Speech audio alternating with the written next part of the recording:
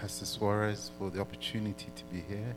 It's always a privilege to come back to Tallahassee first. I've been coming here for years now. It's been a while. I've seen some of you grown up from being a little bit to being a bit taller. And Darcel, you're retiring. This is a surprise. You can retire early. Come on, don't play with me now. There we go. You didn't touch anything. I believe you. Okay. Darcel, you're retiring early. That's early retirement. That's good. God is good. It's a privilege to be here, and we pray that we'll have a great time as we worship together. So, I've just come back from a weekend camping trip, and this was absolutely amazing. It was an end-time preparation camp meeting. End-time preparation camp meeting. And we learned some incredible things. We had intense Bible studies. We have some practical demonstrations of how to prepare ourselves for the second coming of Jesus Christ. Church, this is the most important thing that you need to be doing. You need to be preparing yourself for the second coming of Jesus Christ. Out of everything you can do in life, if you could choose one thing, get yourself ready. There's no second chances. There's no second chances. So there's meant to be a PowerPoint that's on the screen. There we go. Let's keep it up there. And we are going to bow our heads and close our eyes and invite the Holy Spirit to be among us as we share a word from God. Let us pray. Father God, we pause to thank you for being present, for desiring to be present with us.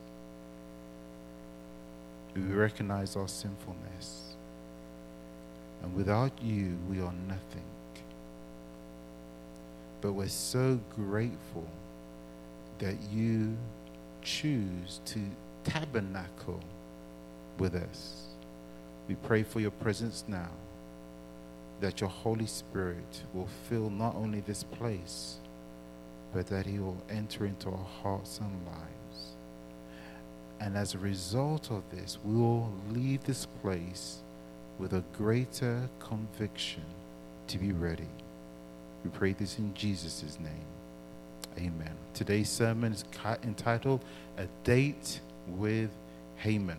So let me tell you some things about the remnant people of God. We, in my church, Avon Park, we are going through a series just focusing on the remnant people of God.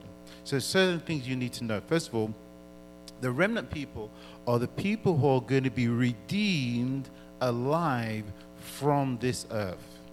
So those are the ones who do not taste death. They will be translated from earth to meet Jesus in the air. They are alive when Jesus Christ comes. The second thing is they live or die. I know that says lie. I tried to ask them to correct me. Anyway, they live and or prepare to die for God. Listen, they live for and are prepared to die for God, like Shadrach, Meshach, and Abednego. And not just God, they're prepared to uphold the character of God, which is exemplified in all the 10 Commandments and all of his laws and his whole way of living. The Seventh-day Adventist Church is the remnant church. Amen? Yeah. Okay. The Seventh-day Adventist Church is the remnant church of God. Amen. Praise God. But not all Seventh-day Adventists are remnant. I'm just going to let you know. In fact, Mrs. White tells us, and listen carefully, the majority of Seventh-day Adventists, her exact words are, the greater proportion of Seventh-day Adventists will be sifted out of the church. I didn't say a minority. I said the greater portion. But it need not be you. It's always a choice. It doesn't have to be you. Others may choose to be sifted out, but you do not have to be sifted out. In fact, the shaking time, the sifting time, is actually going to reveal who the remnant are. Because we're looking around thinking, who's in and who's out. We don't know. We don't know until the sifting time. And then when the sifting time has had its full effect and the vast majority leaves the church, it will leave a remnant who we know are solidly, totally for Jesus Christ. The remnant people of God are also preparing for the second coming of Jesus. It's the next slide, guys. The second coming of Jesus Christ. The remnant people of God are actively preparing for what they know is coming. They know that there's going to be a time where they cannot buy or sell. They know there's going to be a time, a little time of trouble. They know there's going to be a great time of trouble. They know they're going to have to flee to the mountains and wilderness and desolate places. They are actively preparing for it. They're not sat down watching ESPN. They are actively preparing for it. Okay? The next thing is, the remnant people of God have conquered their feelings. The world live by their feelings. How are you today? I feel good. I feel bad. The world live by their feelings. If it feels good, they'll do it. The remnant people of God are not like that. The remnant people of God have conquered, subordinated, are in total control of their feelings. They can get to a point where even though they feel scared, they will still do it because God's told them to do it. They have conquered their feelings. And the remnant people of God strive towards perfection. They are not afraid to be holy. They are not afraid to try to be like Jesus Christ. They are actively working on their characters, seeking help from God to remove everything that is unlike Him so that they can perfectly reflect the image and character of Jesus Christ. The remnant people of God are careful about worship. Not everything that you see that goes on in church is worship. Some of it is straight from Babylon. And they are very particular about it because we know at the heart of the final test is this question of worship. Not just about the Sabbath and when we worship, but it's more also about how we worship and who we worship and when we worship. It's the whole package. They are very particular about worship. We also found out that the remnant people of God trust God implicitly. Trust God implicitly. That's why they're prepared to die and sacrifice anything, because they trust that God knows better than they do. And that God doesn't lie. He's not like man. He's going to change his mind. Our God is faithful, trustworthy to the very end. So that's what we've learned about the remnant people of God. Let's go to a Bible character called William Miller. William Miller was a deist. That means they believed in a power, but that it was that we are unable to get to know him or have a relationship with him, or that this power has any interaction with God. He was a deist, and then he got caught up in the 1812 war and was miraculously saved. And as a result of it, in 1815, as he started a series of studies because he wanted to know why was he saved, and so many of the soldiers around him perished during the war. And he studied methodically through the Bible, taking one verse at a time and not proceeding to the next verse until he fully understood that verse. By the time 1818 came along, 3 years of study, he had come to the conclusion, after studying Daniel chapter 8, verse 14, that Jesus Christ coming was soon. And you guys to go back. You're rushing ahead. I'm only on 1818, okay? And he studied, and it's a huge shock for him, okay? And it's a big step away from what him or any of the other Protestant churches was believing at that time.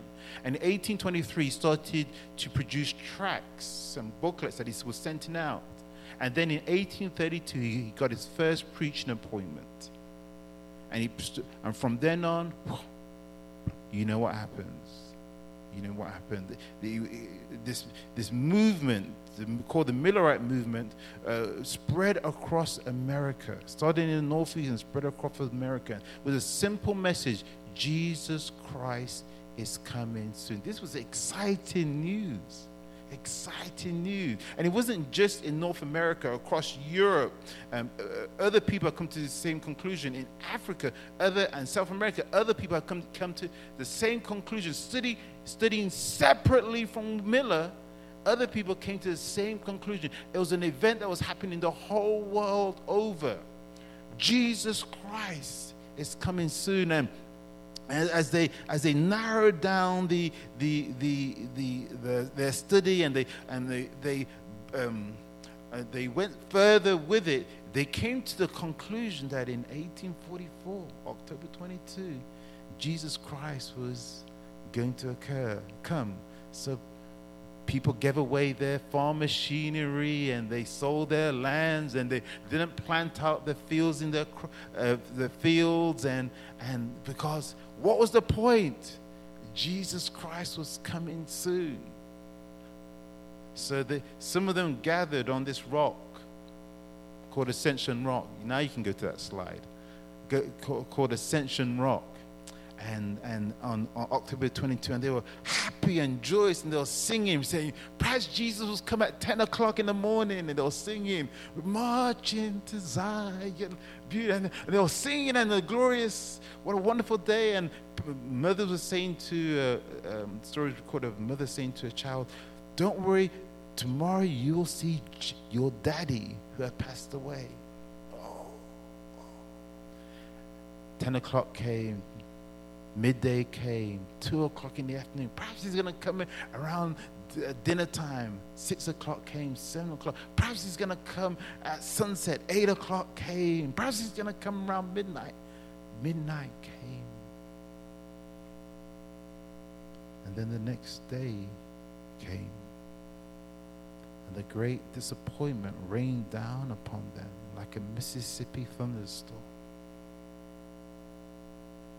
They had to go back home in shame and bear the ridicule of friends and other people.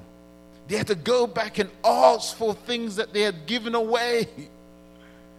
It was going to be a long, hard winter for them because they hadn't planted out their fields with crops. This was a great disappointment. And out of this disappointment sprang the Seventh-day Adventist Church. But even this disappointment, this great shock, didn't take God by surprise. In fact, he wanted to forewarn them. And so in Revelation chapter 10, verses 8 to 11, the prophet John, under inspiration, gave these words. Then the voice which I heard from heaven spoke to me again and said, go, take the little book which is open in the hand of the angel who stands on the sea and on the earth. So I went to the angel and said to him, give me the little book. And he said to me, take and eat it, and it will make your stomach bitter, but it will be as sweet as honey in your mouth. Then I took the little book out of the angel's hand and ate it, and it was as sweet as honey in my mouth. But when I had eaten it, my stomach became bitter. And he said to me, you must prophesy again about many peoples, nations, tongues, and kings. This was a prophecy given to John for the Adventists of those days. A prophecy that told them that they will have great joy, great sweetness as they preach the second coming of Jesus Christ. And how this joy and sweetness was going to turn bitter in their stomach as October 23rd came and there was no second coming. So let's look at this word, this last phrase of this prophecy. It says this: you must prophesy again.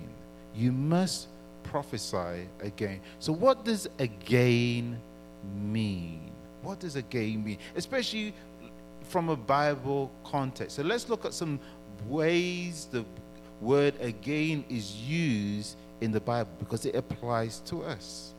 Judges chapter 13 verse 1. And the children of Israel, it says in Judges, did evil again in the sight of the Lord. And the Lord delivered them into the hand of the Philistines 40 years. So this use of the word again means this is an action that the Israelites had repeated before. It was something that they had done completely before on a previous occasion. Now they're doing it again. For example, the previous time they were handed into the hands of the Moabites, and on another occasion they have handed into the people of the east. Okay, that means they was in this cycle. They were caught in this cycle of being blessed by God. Everything's going great. We're happy. We're good. But God's looking after us. Then, because God is looking after it, we're taking for granted. We start thinking that we can do anything we want. We start worshiping other gods. When we start worshiping other gods, God steps back and allows these other gods to take control. When God steps back, then heathen nations come in and oppress them. And then they cry out to the Lord because they're oppressed. God sends a deliverer, rescues them. Things turn around, things turn good, things are happy, and then they repeat the whole cycle again and again. The word again means this is a repeat cycle. Let's look at Joshua chapter 5 verse 2. At that time the Lord said unto Joshua, make 3 sharp knives and circumcise again the children of Israel the second time. Brothers, I just want to reassure you, you can't be circumcised more than once. The first time is bad enough, but you can't be circumcised more than once. So what does it mean here? So when Moses brought the children of Israel out of Egypt, virtually all the men hadn't been circumcised. So before they were going to go on this journey to the promised land, they had to get circumcised. So they made some sharp knives at the beginning of these 40 years, and they circumcised all the men. All circumcised. Don't be laughing now. Don't be laughing. This is serious business now. Okay, they all got circumcised, okay? But during that 40-year journey, the circumcision of boys wasn't being carried out as it should have been. So God says to Joshua, now that you are going into the promised land, I don't want you to bring uncircumcised men into the promised land. So get some sharp knives. And they made some sharp knives. And circumcise the men again. So this is a whole process, repeating this whole group circumcision again. It wasn't going to be done again after this. This was just a second time it was done for that. So once again, we see this whole process of the whole process being repeated completely. Let's turn to the New Testament. In Matthew chapter 5, these are the words of Jesus, and he uses this word again. He says, and again I say unto you, it is easier for a camel to go through the eye of a needle than for a rich man to enter into the kingdom of God. Jesus is reiterating the point that he has just made. And he wants to double down on this point, re-emphasize this point. So he says, I am saying it to you again in a different way, but it's the same message. I want to repeat it to you again. Paul does the very same thing in Galatians chapter 1 verse 9. As we said before, so say I now again, if any man preach any other gospel unto you than that he have received, let him be accursed. So Paul is saying the same thing. He's saying, listen, I've already said this point, but I'm repeating my point for emphasis. For emphasis. So when we come to the word again, we are saying this, that it's a repetition of a process, a complete process that we have already gone through already. In fact, the Greek word says this. The Greek word for again is palin. And it means a renewal or repetition of the action. A renewal, repetition of the action. So it's not a continuation. It's not a continuation. It means you're going to have to go back and repeat the whole process again. You're going to have to go back and repeat it. You're not continuing on from where you left off. You're going back and repeating this whole process again. So take that thought into mind when we hear the prophecy. We say, you must prophesy again. Many Adventists think that we just continue on with the three angels' message and we're at the third angel's message and we just continue on. No, that's not what it's saying. It's saying that we have to go back. Go back and do what William Miller did and go back to study and study again and repeat this whole process once again. William Miller started with study. And then he started preaching to other Baptists and Methodists. Remember, there was no Seventh-day Adventists at that time. He started preaching to fellow members and church members and visiting local churches, taking this message. And this was exciting news. And this was the cry that was being given out, the midnight cry, Jesus Christ is coming. That's the process that we as Adventists must go through. William Miller knew what he had to do. The question is, do we know where we are in Bible prophecy? Let's bring up the next slide. This next slide is something hopefully you're familiar with. You seen something like this, church? Okay. Some of you have no idea what I'm talking about. Okay. This is a prophecy timeline. And as Adventists, you need to be getting into your study of your prophecy. Remember, this is what William Miller was doing. This is what William Miller was doing, getting into prophecy. And the question is, where are we on the timeline? Well, let me break it. The first vertical line is 1798. What is so significant about 1798? Sorry? The Pope was taken captive by Berthier, and it marked the end of the Dark Ages and the beginning of the time of the end. You knew this, didn't you, church? Just nod your head. Yeah, okay. It marked, 1798. And then what's significant about 1844? That's the next line. The Great Disappointment, praise God. And then the third vertical line is called the Sunday Law. What is that about? Yeah, it's a state requirement that everybody has to honor the first day of the week as a day of rest. Okay? What's the fourth vertical line? Close of probation. What is the close of probation? Yeah, Jesus steps out of the most holy place. There's no intercessor for us, so that we can't go back and say, oh, Lord, I've changed my mind. I want to be saved now. It's done. It's done. It's over and done with. Close of probation, okay? This yellow area that you see that gets darker and darker is called the shaking time. The shaking time gets more and more intense until we get to the Sunday Law. And then it's just full on until we hit the close of probation. Okay? Because of probation. The red area is what we call the little time of trouble. The little time of trouble is the time when you know what the little time of trouble is, church? I pray this isn't new to you. You need to come to my church. You would know if you came to my church. The little time of trouble is a time of trouble where you can't buy or sell. Okay? They're not going to kill you just yet. But you can't buy or sell. That's a little time of trouble. That's a time when that's why we should be in the country developing our gardens, because when you can't buy yourself, you can't go and buy Taco Bell, you can't pop down to Walmart, you can't go to Publix or Winn-Dixie, you can't even get gas.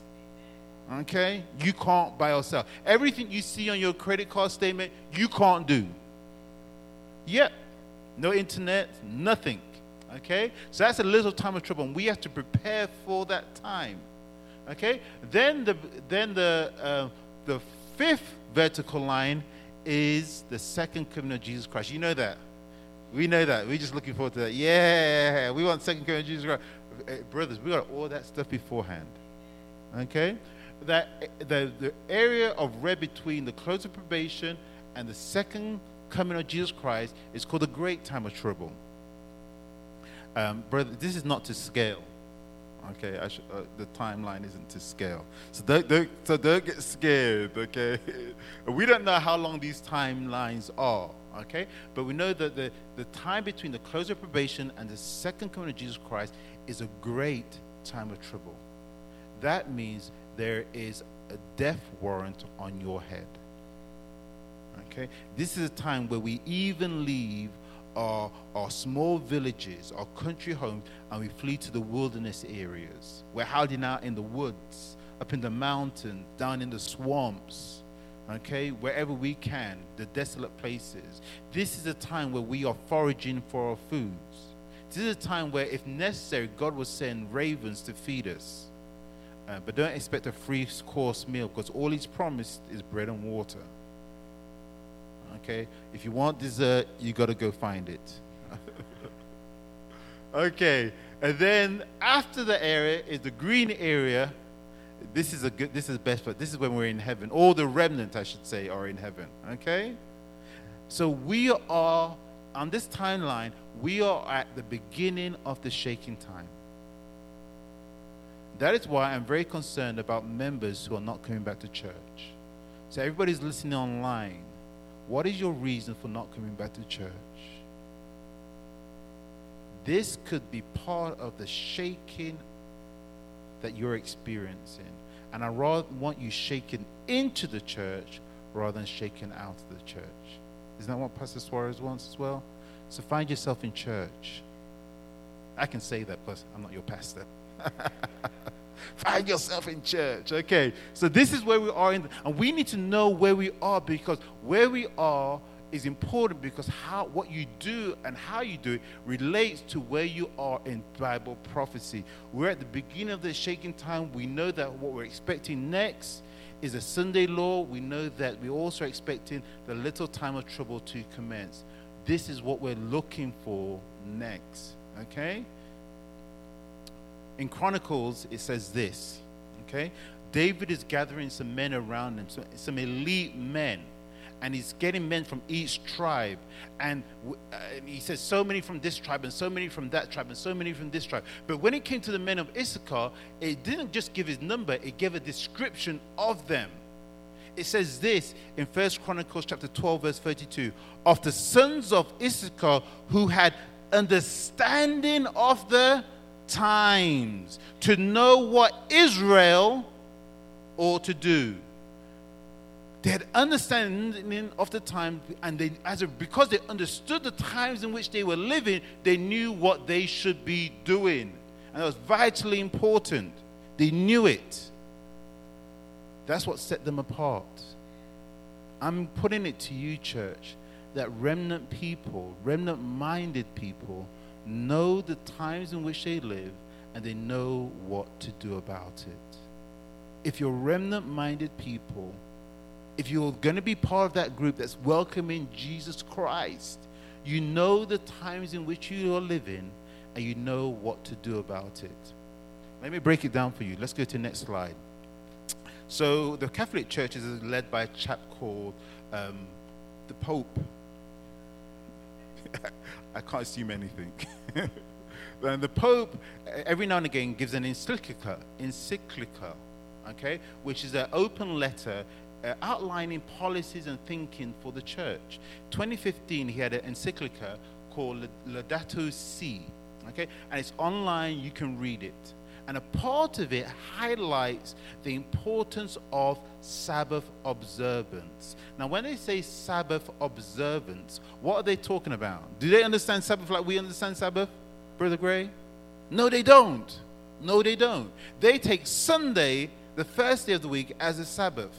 So when they're talking about Sabbath observance, that's what they're talking about. They're talking about Sunday observance. And they are linking the Sabbath observance with, listen carefully, with protecting the earth.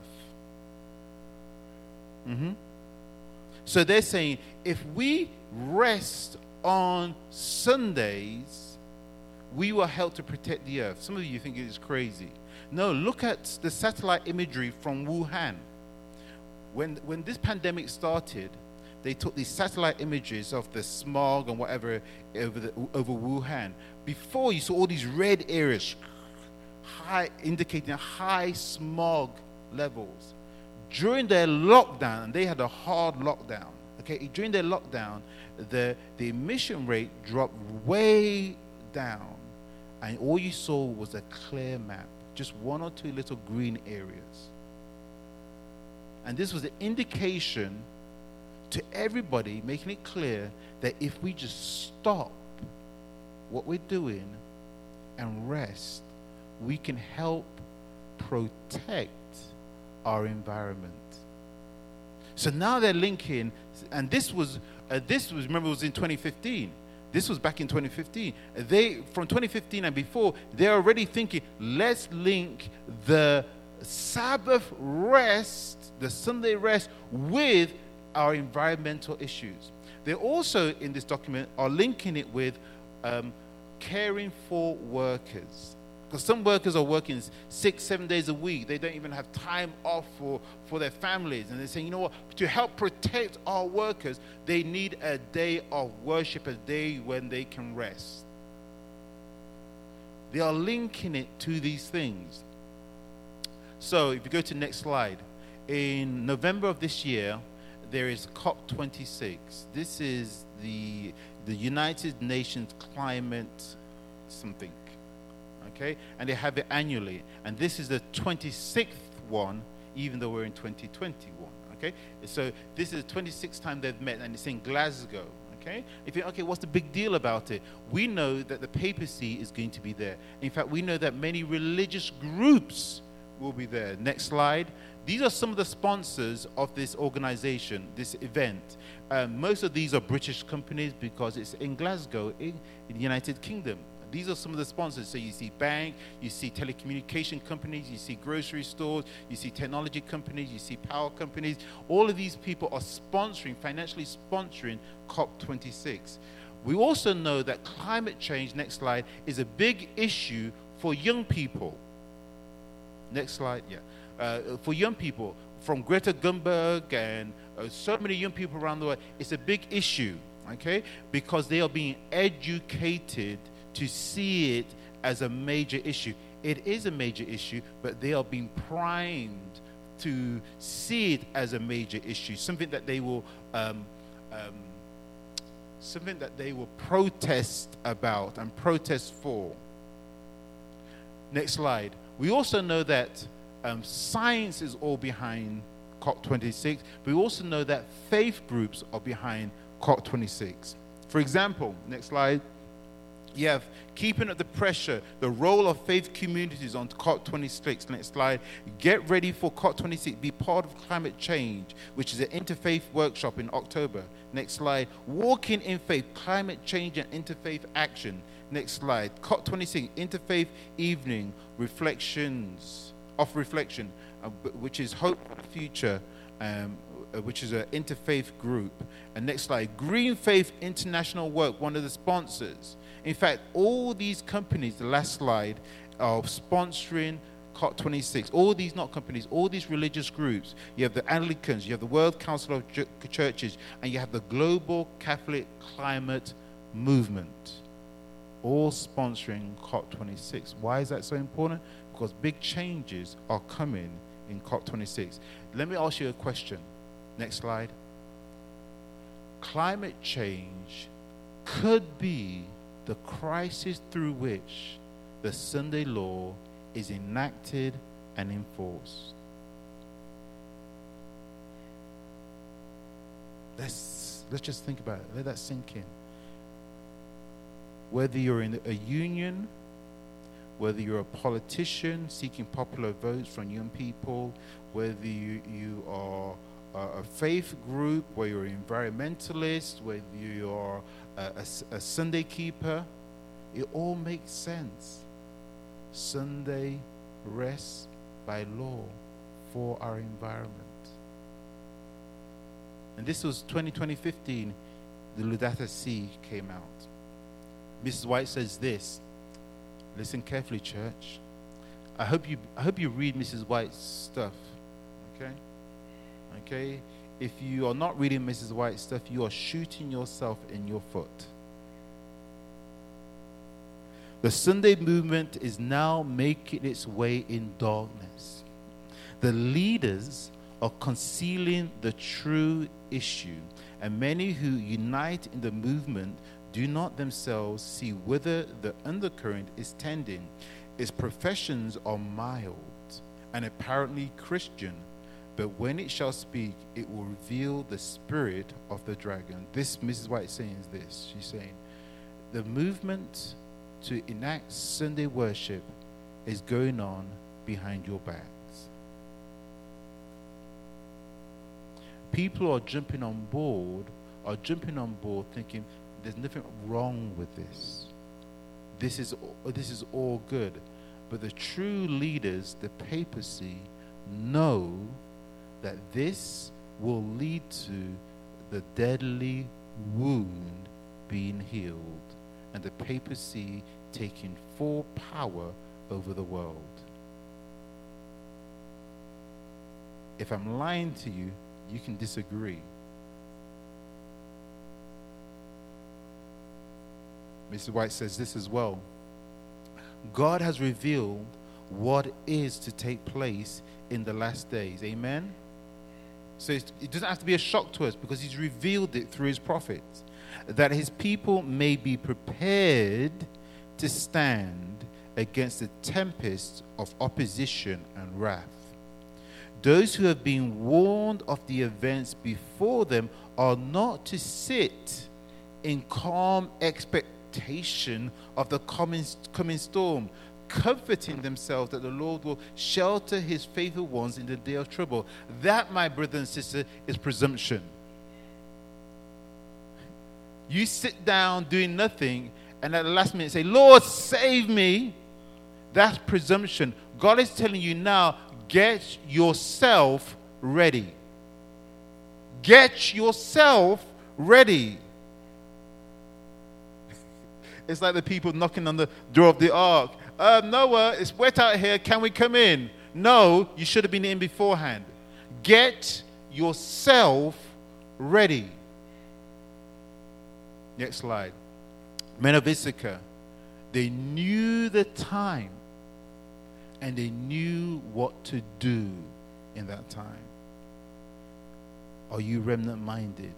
Do you know the time in which we live? Are you doing what you know you should be doing because you know the time? Haman is a character in the story of Esther. A character in the story of Esther. He hates the Jews for personal reasons. He's an Agagite. And King Saul had killed the Agagites, slaughtered them. Okay? And he hates the Jews for that and other reasons. So he rises to power in the kingdom of Media-Persia. And then because of his power and the influence, he's now in a position to destroy all the Jews. But he has to have the king's permission. So him and his friends decide to get together and select a date. Listen carefully. They select a date on which the slaughter of the Jews will commence. So they cast lots. Let's read it. In fact, let's read it. Esther chapter 3, verse 7. In the first month, that is the month of Nisan, that's about April, in the 12th year of King Xerxes or Ahasuerus, they cast pur, that is lot, before Haman from day to day and from month to month to the 12th month, that is the month of Adar. Okay, that's in King James Version. Let me break it down to you in English. Okay, it says this: Haman in April cast lots to find out the best day to kill the Jews. And the lot came out for the 12th month, which would be kind of March of the next year in our minds thinking. But in Jews' minds, it was the beginning of the year and it was going to end at the end of the year. They set a day, the 12th day of the 12th month. They were going to kill all the Jews. They set the day. Did God set the day? Haman set the day. Haman had a plan, and because Haman had a plan, God had to intervene and save the Jews before that date. Amen? You know the story of Esther. You know the story of Esther. Haman set the date. Haman set the date. God intervened to save the Jews. And this wasn't just happened during the time of the Persians. It also happened during the Greek Empire as well. The Greeks hated the Jews. After Alexander the Great died, Ptolemy, which was ruling the Egyptian part, he set a date to destroy all the Jews. They were rounded up, like in Nazi Germany. They were catalogued, and their possessions catalogued and itemized, and they were all brought together to be destroyed on a particular date. And 3 times God had to intervene and save them. You can read that story in the book of the Maccabees. So this isn't new. When the enemies set a date for the destruction of God's people, and when they set a date, God takes note and intervenes. Let's go to our next slide. So Pope Francis has this Laudato Si, and in this it's about caring for our common home. And these aren't just pie in the sky aspirations. This very week, May the 25th, 2021, the Pope has set dates for the implementation of Laudato Si. He has 7 goals.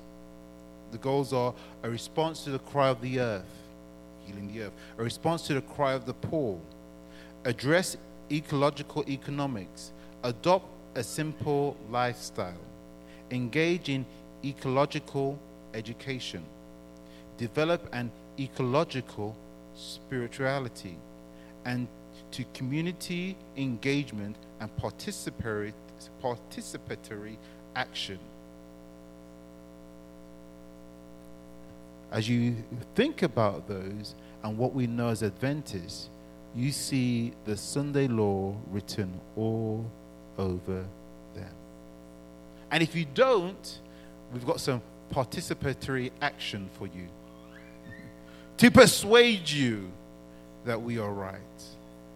These are his 7 goals, and he's given himself and his administration 7 years to implement these 7 goals. You can go to the Vatican website.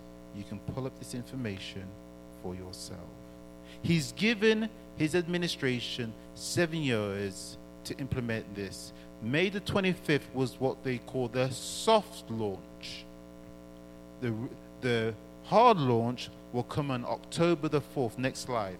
October the 4th, on the St. Francis Day of St. Francis, Feast of Assisi, Feast of St. Francis of Assisi, when the Pope will have the hard launch for this. Then the clock starts to tick. 7 years to implement 7 goals. 7 years to implement 7 goals. Remember, the men of Issachar knew the times in which they lived and knew what to do. They knew the times in which they lived and knew what to do. my brothers, my sisters, I'm bringing this to you so that you are aware. I am not saying Jesus is coming at the end of 7 years. I'm saying this is Haman's deadline. And we know that if he meets his goal, and St. Francis is a very hard worker, if he meets his goal, we know that the Sunday law will be enforced by then. And that deadly wound will be healed. Are you ready? Are you ready? You need to know the times in which you live and do something about it. So what should we be doing about it? Ephesians chapter 5 verse 16 says this. Ephesians chapter 5 verse 16 says this. Redeeming the time because the days are evil. We got to redeem the time. Don't play around. Don't be messing about. You know, Jeremiah says this. Jeremiah 8:20 says this. The harvest is past, the summer is ended, and we are not. You don't want to be in that situation. You do not want to be in that situation where you've got all this time to fix up and get ready, and you waste this time, get to the end of the summer, and you're not saved. There's no excuse. There is no excuse. God will give you everything you need to get yourself ready. I've heard so many miracles about how God is working in people's lives who are determined to get ready. He's opening the ways, giving them properties in the country at crazy prices. God is working. But you got to do your part. You got to redeem the time because the days are evil. We don't have the luxury of time. Next slide. Some of you have had this experience. You've woken up. You've looked at your clock or your watch and you thought, oh my goodness, I'm late. What do you immediately do then? Do you carry on with your normal routine? Go into the shower. I'm going to have myself a nice breakfast. Do you do your normal routine? No, you kind of chop and cut it. Well, this is not important. That's got to go. That's got to go. I got to bring in this and I got to get rid of that. Yeah, fine. And you do it in lick speed because you know that you've got to make up time. Because you've got a lot of time. You want to get where you want to get on time. I'm telling you, we've got to have this attitude. We've got to make up time. We can't be wasting any more time with foolishness. We can't.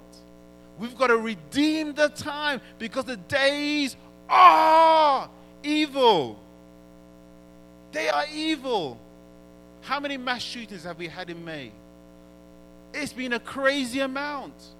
It's been a crazy amount. Just look at, just Google it. Mass shootings in May. You can come up with 20, 30 mass shootings.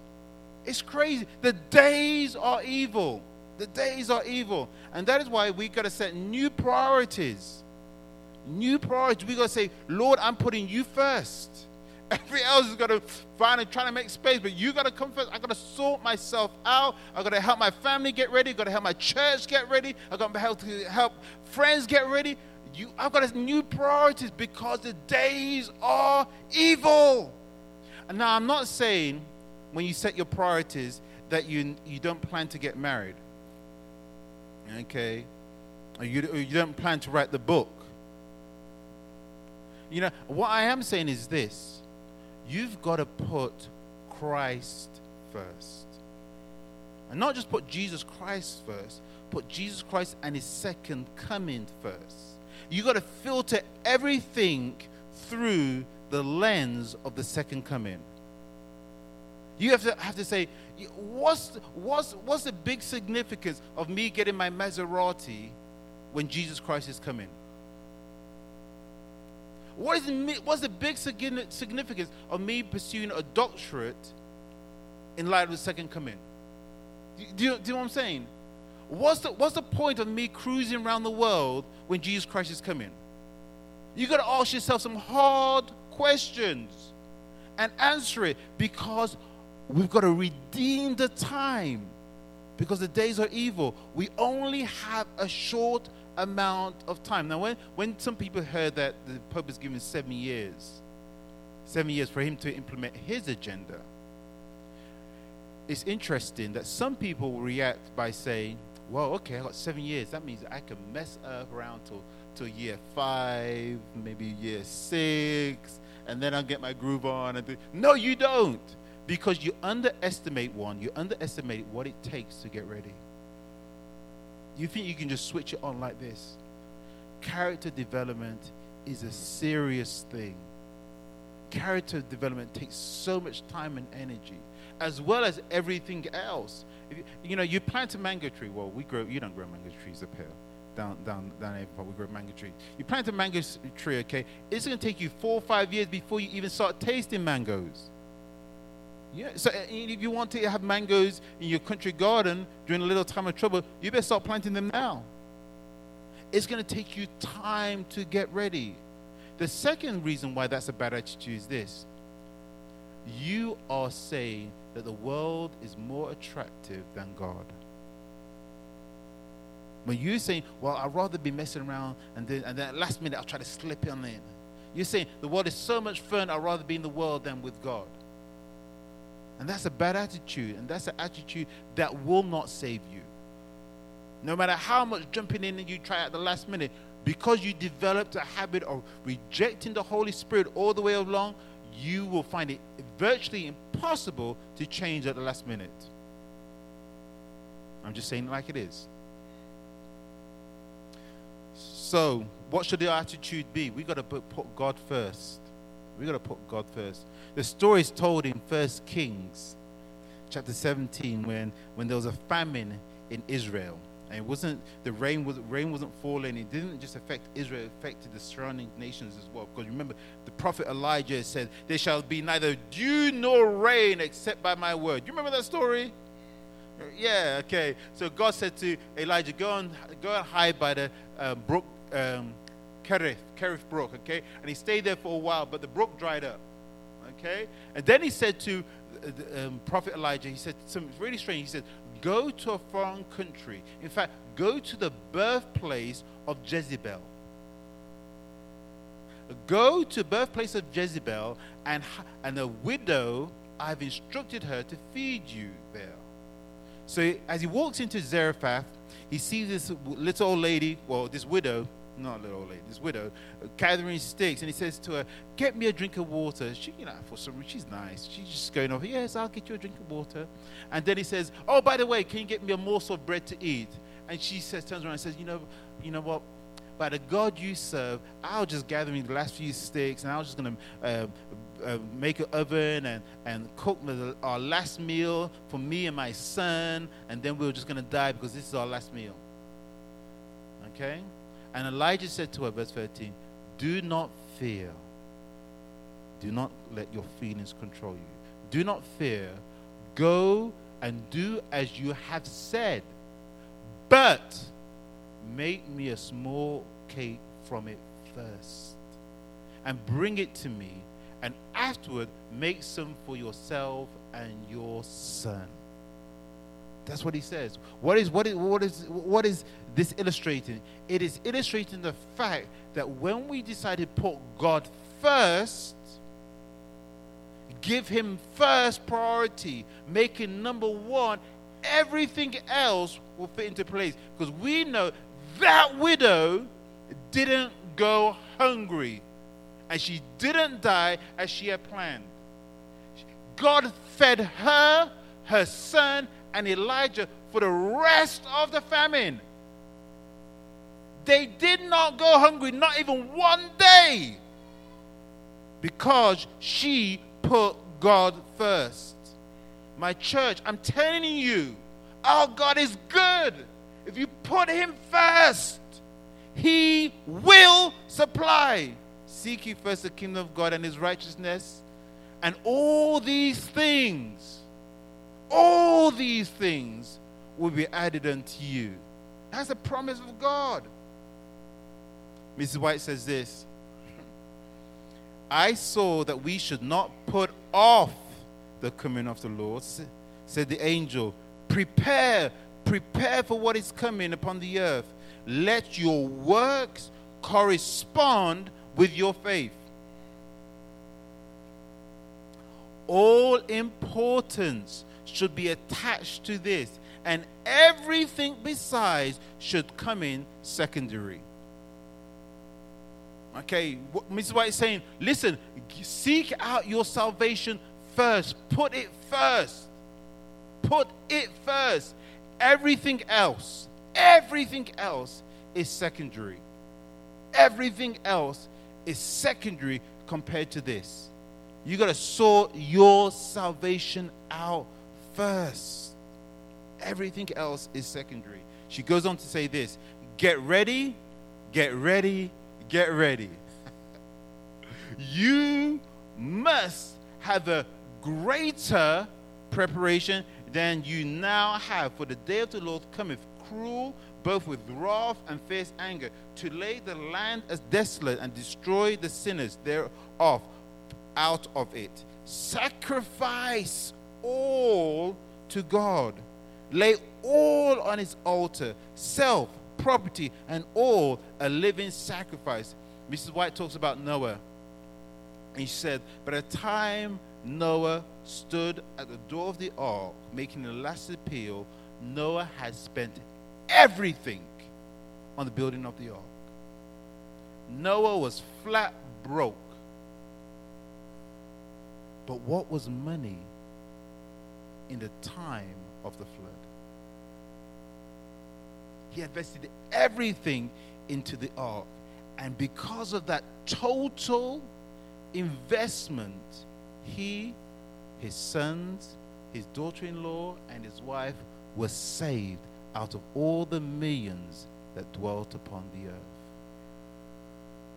Get ready, get ready, get ready. And the preparation, Mrs. White says this, and I don't think I put this quote in. She says this: trouble is often worse in anticipation. Okay, trouble is often worse. When we sit down and we're thinking about something, we often imagine it, and we imagine it worse than what it actually turns out to be. Then she goes on to say, but this is not the case with a time of trouble. So whatever you're imagining about the time of trouble is worse. It's worse. So don't think of anything too bad. Please. Okay, it's worse than what we imagine. But we've got to get ready for it. And that's why God is telling us now. Because it's such a big thing. We've got to get ready for it now. Romans chapter 13, verse 11 to 14. Let's read this text. I'm going to break it down. And do this, knowing the time, that now it is high time to wake out of sleep. For now our salvation is nearer than when we first believed. The night is far spent, the day is at hand. Therefore let us cast off the works of darkness, and let us put on the armor of light. Let us walk properly as in the day, not in revelry and drunkenness, not in lewdness and lust, not in strife and envy, but put on the Lord Jesus Christ, and make no provision for the flesh to fulfill its lusts. Let's break that down. Brothers, you got to keep up. I'm on like 4 slides ahead of you now.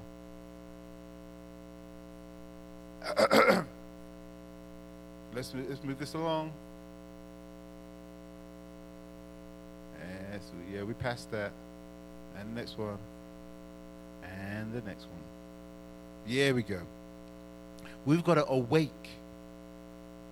Wake, that means get clued in and realize what time we're. We've got to waken up. Okay? We've got to cast off the works of darkness. We've got to put on the armor of light. Okay? We've got to live, in other words, the way we should be living. Okay? Avoiding the sins of the world and put on Jesus Christ. That's his sanctification. That is character. And make no room. Don't make accommodation for sin. Don't make accommodation for sin. Awake, cast off, put on, walk, put on. Make no room. This is what we need to be doing, church, because we need to know the times in which we live. And if we know the times in which we live, we know what we ought to be doing. Shall I tell you how I know we know what we ought to be doing? Because the Holy Spirit is faithful. Because right now, as you hear this message, the Holy Spirit is prompting you and telling you what you need to do. You know there's some hard decisions that need to be made. You know there's some sacrifices. Some things going to be cut off. As soon as sunset, you can say, well, you know, this is gone, and this is in place. It's got to be changed. It's got to be changed, church. Because Haman has set his date. Haman has set his date. Haman has set his date. The days are evil. The days are few. Get ready. Get ready. Get ready. We have a choice to make, church. A choice. A choice. Choice is very simple. Either you're remnant-minded, actively getting ready for Jesus Christ's second coming, or you're everything else. Everything else. There's no gray area. You're all in, 100%. I'm sold out on this. I'm getting ready, or you're any other variation. You know? That's the way it is. If you're a little bit getting ready, you're not ready. If you got a little toe in the world, you're not ready. You got to abandon the world, cling on to Jesus, and fully get ready for the second coming of Jesus Christ. Total commitment. That's a choice. That's a choice. That's what the Spirit wants you to make. You got to sit home with grab your spouse and say, "Listen, we got a hard discussion. You got to make some changes in your life. I know that." But as Elijah said to the woman, the widow, do not fear. Don't let that feeling of fear make you hold you back from doing what is good. Do not fear. Our God is faithful. So, there's the appeal. Are you going to stand when you make the appeal? Okay, that's a choice. If you want to be totally remnant-minded, 100%, holding nothing back, I'm inviting you to stand right now. Let's pray. Our Father God, you know I didn't give people long to stand because it's a very simple decision. Either you're in or you're out. We thank you for your word. And for everybody who stood, we pray, the Lord, that you come close to them, that you direct their footsteps, that you bring about the changes in them and through them that you want to see, that you prepare us to be the people that welcome you when you come in the clouds of glory.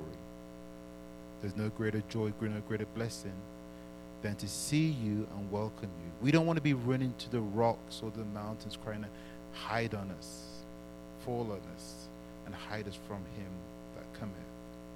We want to welcome you, Lord. But that starts now. Now, dear Lord. So we stand to welcome you into our hearts, to take full, complete, and total control. And every moment of every day we give to you. As we wake up each morning, we give you that day for you to direct as you see fit. And for this, dear Lord, we give you all the glory and all the praise, because we know that you are faithful and that you'll present us faultless before your Father's throne with exceeding joy. And you'll continue to keep us from falling. We pray this in Jesus' name. Let everybody who believes say amen.